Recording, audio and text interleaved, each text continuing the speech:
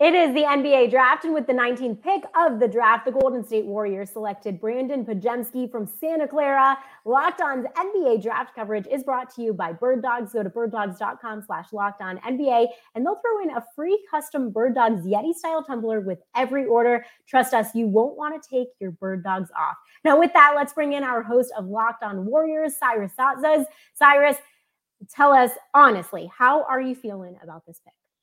Not great. And it's great to meet you, Jordan. Thanks for having me. And I want to endorse the Bird Dogs tumbler as well. I love my tumbler. But regarding the pick, I'm not ecstatic.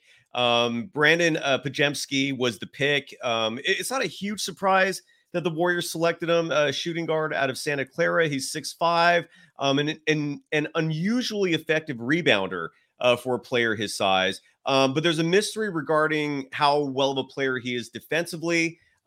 His first season in college was not good when he played in Illinois. And the most concerning thing, or the most disappointing thing, at least for me, and at least in gauging the temperature in the room on social media from Dub Nation, I feel like they're disappointed as well, is that there was a solid player available in Cam Whitmore from Villanova. He's 6'8", 235. He would have been exactly the type of player that the Warriors need. The Warriors are a very small team. They're desperate for an inside presence. And for some reason, Cam Whitmore fell in the draft. He was available at 19, and the Warriors went with a player that, at least I feel like, and from my research, it seems to confirm this, they could have traded down. And this is a very deep draft. You've seen teams like the Nuggets making trades to get extra picks in this draft simply because the next 2 years, all indications are there's going to be a lack of talent in these drafts. It's going to be light. So teams are really being aggressive with picks this year, and the Warriors had an opportunity to do so, to trade down a few spots, still get the player they want, also get another player or two. But instead they went with Brandin Podziemski, and so here we are. Yeah, so here we are, right? And as you mentioned, you're not overly impressed. Combo guard here, right? And it's been a day, and I want to get to the day that Dub Nation is having, but how does he fit in with what this roster looks like now with an aging Steph Curry, Klay Thompson, now Chris Paul? We'll get to that. But how does he fit in? Because he's what you got, at least for now, right, with this current roster. Yeah, I don't envision him playing much this year. He's a shooting guard. The team does have a lot of guards. Again, part of the disappointment with this pick is that the Warriors need size. They're desperate for size. Right now, you look at their front court, they have Kevon Looney, who's 6'9", and when he was drafted as a small forward. You have Draymond Green, who is 6'5" without shoes. And that's pretty much it. You got Patrick Baldwin Jr., who was their first-round pick a year ago. That's another player that many consider to be a disappointment, given he was projected to go much lower in last year's draft. But the Warriors took a gamble on him with their first round pick at number 28, I believe. And so here we are again, a team that has a lot of needs, primarily in the front court, and they go with another guard. Look, the bright side for this pick for Brandin Podziemski, I don't want to be like completely negative, is that he is supposedly a lights out 3-point shooter. I think that's the biggest appeal for him. He's a phenomenal, he has a phenomenal shot.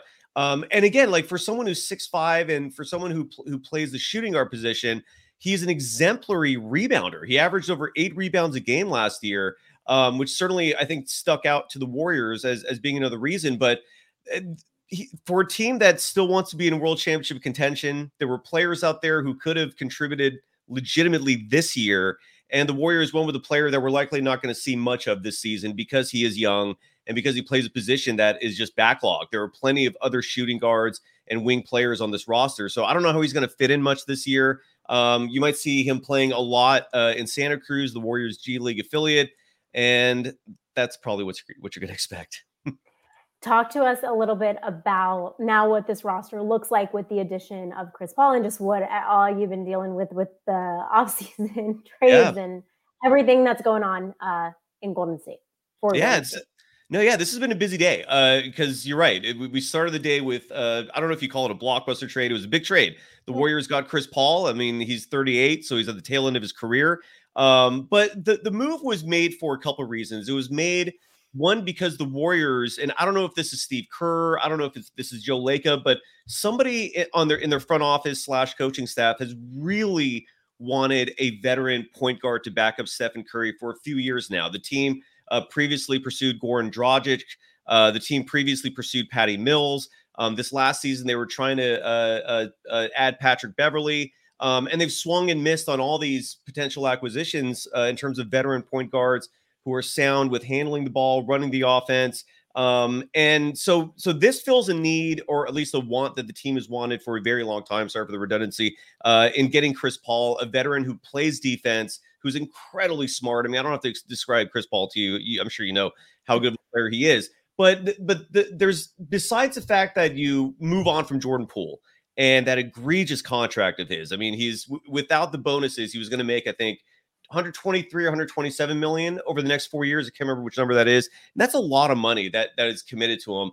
But he also was a bit of a locker room distraction. I know that's weird to say, given he was the one that got punched by Draymond Green last night, but we also saw Stephen Curry get ejected during a game for throwing his mouthpiece because of being frustrated toward Jordan Poole. And then we saw how mediocre his performance was in the postseason last year playing for the Warriors. So the team wanted to move on from Jordan Poole, and they were able to do so while simultaneously getting the backup point guard that they really wanted in Chris Paul. Now, does Chris Paul make the Warriors a championship favorite? Does he make them a legitimate contender? No. The Warriors still have a lot of needs, but what Chris Paul's signing does do, besides the fact that you're no longer tied to Jordan Poole's really expensive contract, is it also pretty much cements Draymond Green coming back, because Draymond and Jordan Poole, them staying on the same team together was not going to be conducive moving forward. So Draymond's likely going to come back. Klay Thompson, who's wants a contract extension, by bringing Chris Paul in, maybe now you can negotiate with him and Draymond for slightly lower amounts than what they were originally asking for, buying into the whole team concept, making sacrifices.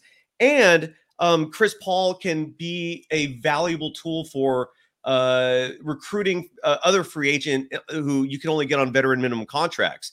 Chris Paul's popular. He knows a lot of people. Other players like to play with him. So he can hopefully help the Warriors get veterans to round out the roster. And next year, the Warriors can sign him to his final year of his deal and then trade him for someone else who they really want, because they're so far over the cap. And I believe Chris Paul is scheduled to make $30 million next season. You could trade that $30 million and get a player who actually could be useful for you, so that salary slot is not wasted. But again, his presence will not give the Warriors a championship. It's a piece. It's a step in the right direction, but I feel like there's still a long ways to go for the team. Long ways to go.